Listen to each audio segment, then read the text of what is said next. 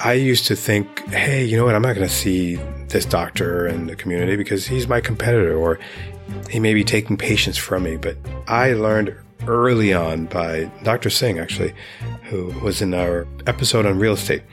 He taught me a valuable lesson, and that was meeting other primary care doctors in the community and talking to them gave me an opportunity to learn from them, see what they were doing right, see what they were doing wrong. Sometimes they needed coverage. Sometimes they wanted to relate with certain things that I was doing in the practice or in the hospitals. So it's always good to remain relational, especially with your colleagues. Hello out there. Thank you for listening to the Practice Impossible podcast with your host, Coach JPMD. That's me. And this week's episode, as promised, is on the money tree. And if you've been following, I've been releasing the money tree series every couple of weeks on things that you can do in your Medicare Advantage practice to generate funds, decrease expenses, and earn a good living while taking care of your patient population. And this week's episode is on 7 things that you should not do as a PCP or a primary care provider. So you may have already downloaded the money tree diagram at www.coachjpmd.com/moneytree. But if you haven't, do so now so that you can understand how the primary care provider or the PCP is really centered to what happens in the managed care or Medicare Advantage world. So these are the 7 things that you should not do as a PCP.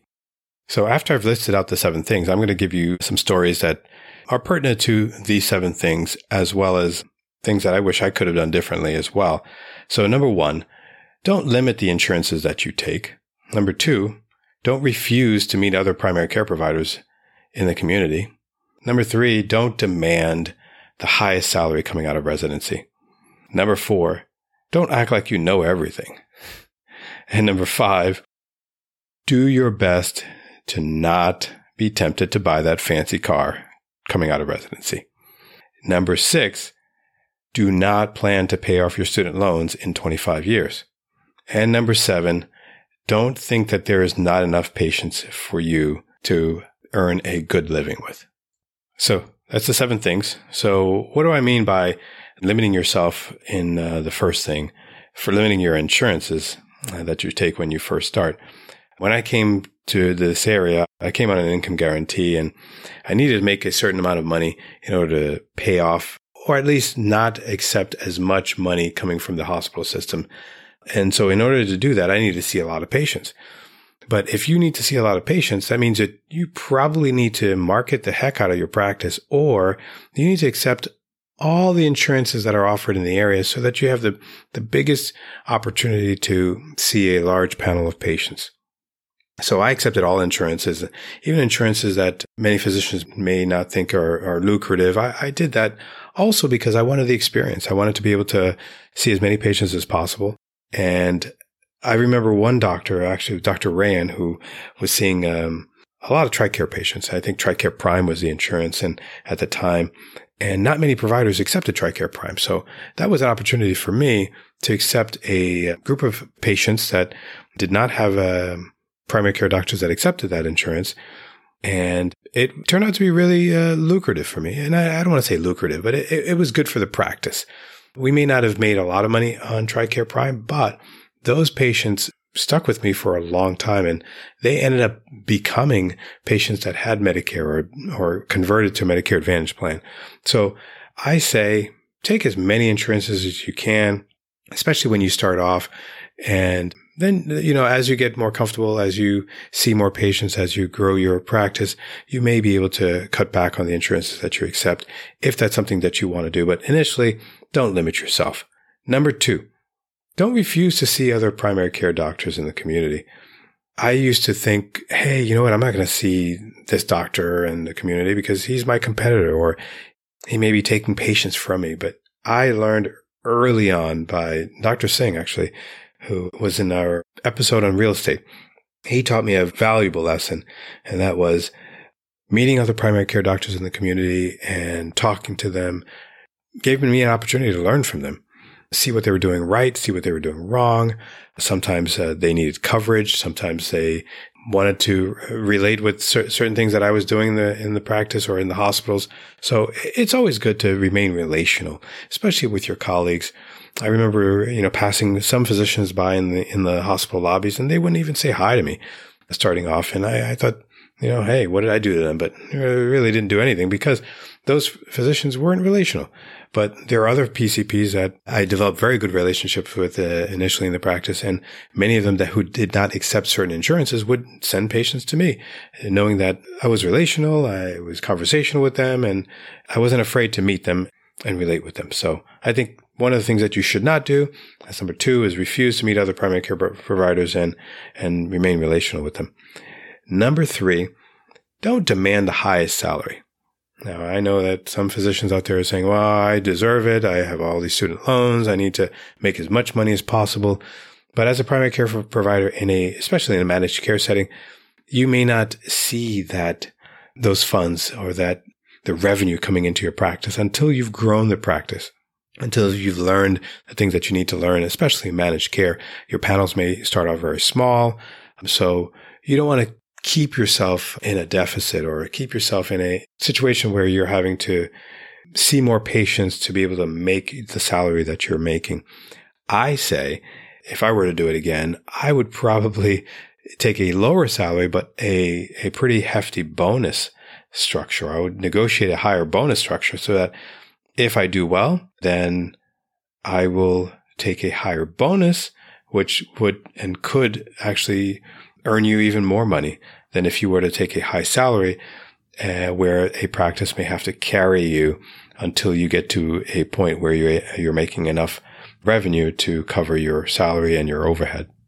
Now, one of the other things that is kind of tied into that is if you take a lower salary or you're not earning as much initially, but you make yourself valuable to the practice. If there's an extra call that you can take, if there's an extra overnight call that you can take, if there's a nursing home that you can round in to help the practice, if there's an extra walk-in slot or a Saturday walk-in clinics is what I used to do. And when we first started the practice 20 years ago, you make yourself valuable to the practice. Then when it's time to negotiate a higher salary as you grow your practice, it's going to be much easier for your employer to say, hey, you know what? You may not be seeing as many patients, but you're providing a value to the practice. And that in turn will help you generate more money than if you were to ask for a high salary and not be as valuable to the practice. Now, if any of you have been practicing for more than 5 seconds, the practice of medicine is a challenging practice. We come out of residency thinking that we know everything, and we really don't know anything, especially on the business of medicine. Unless you had an MBA or unless you had a family member that was practicing medicine. So we have to teach our colleagues coming out that they don't know everything. And it's important to be humble. I think that's one of the things that I think physicians need to consider is to learn from others and to put others ahead of themselves so that they can not only be better practitioners, I think, but it also invites other people to help you. Now, if you come out thinking that you know everything, then why would another physician want to help you? So don't act like you know everything is number 4. Number 5, and this may be controversial, but I'm going to say don't buy that fancy car when you just come out of residency. You got to avoid that. Unfortunately, I did it. I don't know if ever you guys know the movie The Saint with Val Kilmer. And in that movie, I can't remember when that movie came out. I'll maybe put it in the show notes so I can remember it. But Val Kilmer was driving a Volvo C70, 2-door, and it was a 2-door hardtop, I think it was. And after seeing that movie, I think I was in 3rd or 4th year residency. I said, I need that car when I graduate. And I ended up getting that car. Now, I was somewhat smart and I bought it used, but it was still expensive and I had a payment on it. And it was just something I should not have done, knowing that I owed over $150,000, $200,000 in medical school debt. Buying a Volvo C70 that Val Kilmer drove was not the smartest idea. And I know that many do it. I know that many people buy even more expensive cars. But I really strongly recommend that wait 3 years. Don't have doctoritis where you feel like you deserve to have that fancy car, that beautiful house. And because if I would have paid off my debt within 3 to 5 years, which is number 6, then I would have had the opportunity to buy 2 C70s. Not that I think I would want 2 C70s, but it's just something that I think physicians need to be encouraged that they can have and will have the opportunity to buy just about anything that they want based on the income that can be generated from their practice, especially in a Medicare Advantage practice. So number 5, don't buy that fancy car when you come out of residency. That's just something that you shouldn't do as a PCP. But anyway, number 6, don't plan to pay off your student loans in 25 years. That was something else I did. It took me over 20 years to pay off my student loans, all the while buying houses and flipping them in the early 2000s and thinking that I was going to be a real estate mogul. So I said, I don't need to pay off those student loans because, I can make 10, 20% interest on investments. So my suggestion is that we don't hold on to those debts for 25 years. Get them paid off as quickly as you can so that you have the freedom and the ability to do more with your income and invest more and really live freer without debt. And so the number 7 thing that you should not do is think that there's not enough patients to go around. Now, what do I mean by that? Well, I remember Dr. Singh once told me that there is no dearth of patients, that you don't need to have 3,000 patients on an insurance panel or in your practice panel, because I can show you, and I have shown you in the Llama course, that you can make a very good income with about 400 patients, 400 Medicare Advantage lives that will be more than enough for you. So yes, could you do more with 3,000? Sure. But then you have to understand what your lifestyle is going to look like. You have to understand the overhead that's going to cost to manage those 3,000 patients.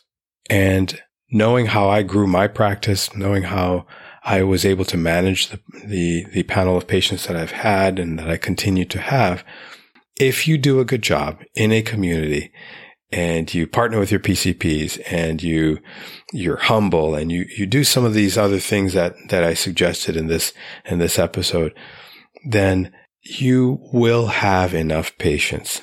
I promise you that. And I don't like promising because you can't really promise, but if you do certain things, and if you understand the business of medicine, if you understand how to relate with your patients and relate with other colleagues, then that 400 patient population is really nothing for you to have.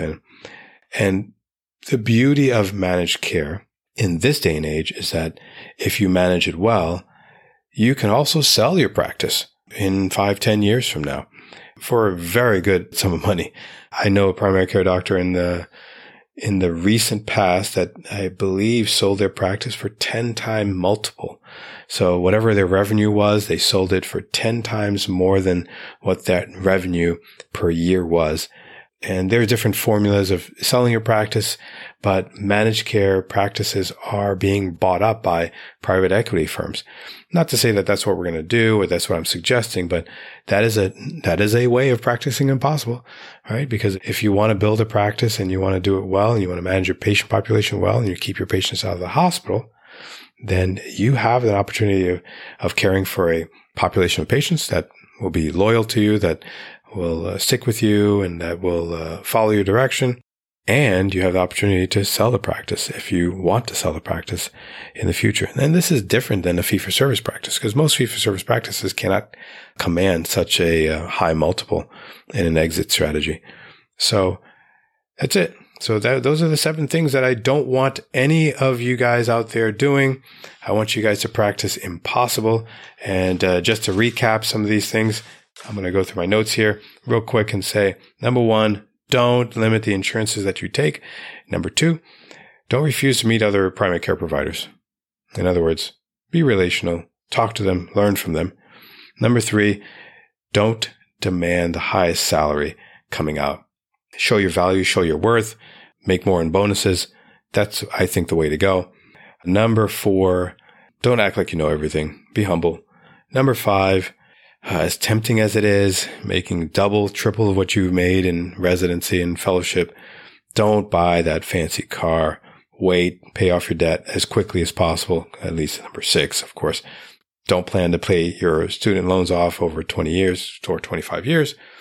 And last but not least, there is enough patients for you out there, especially if you can manage them well. You can do so very well with 400 managed care lives, and I can show you that. Book a call with me. There would be links at the bottom of the show notes, as well as, take the course, the Llama course. LearnaboutMedicareAdvantage.com is the website. And I think you'll learn lots of information there. So leave some feedback, share this episode with your friends, and hopefully you won't do these things that some of which I did early on in my career, and it'll accelerate your growth and help you practice Impossible. Thanks for listening. Thanks for sharing. See you in 2 weeks.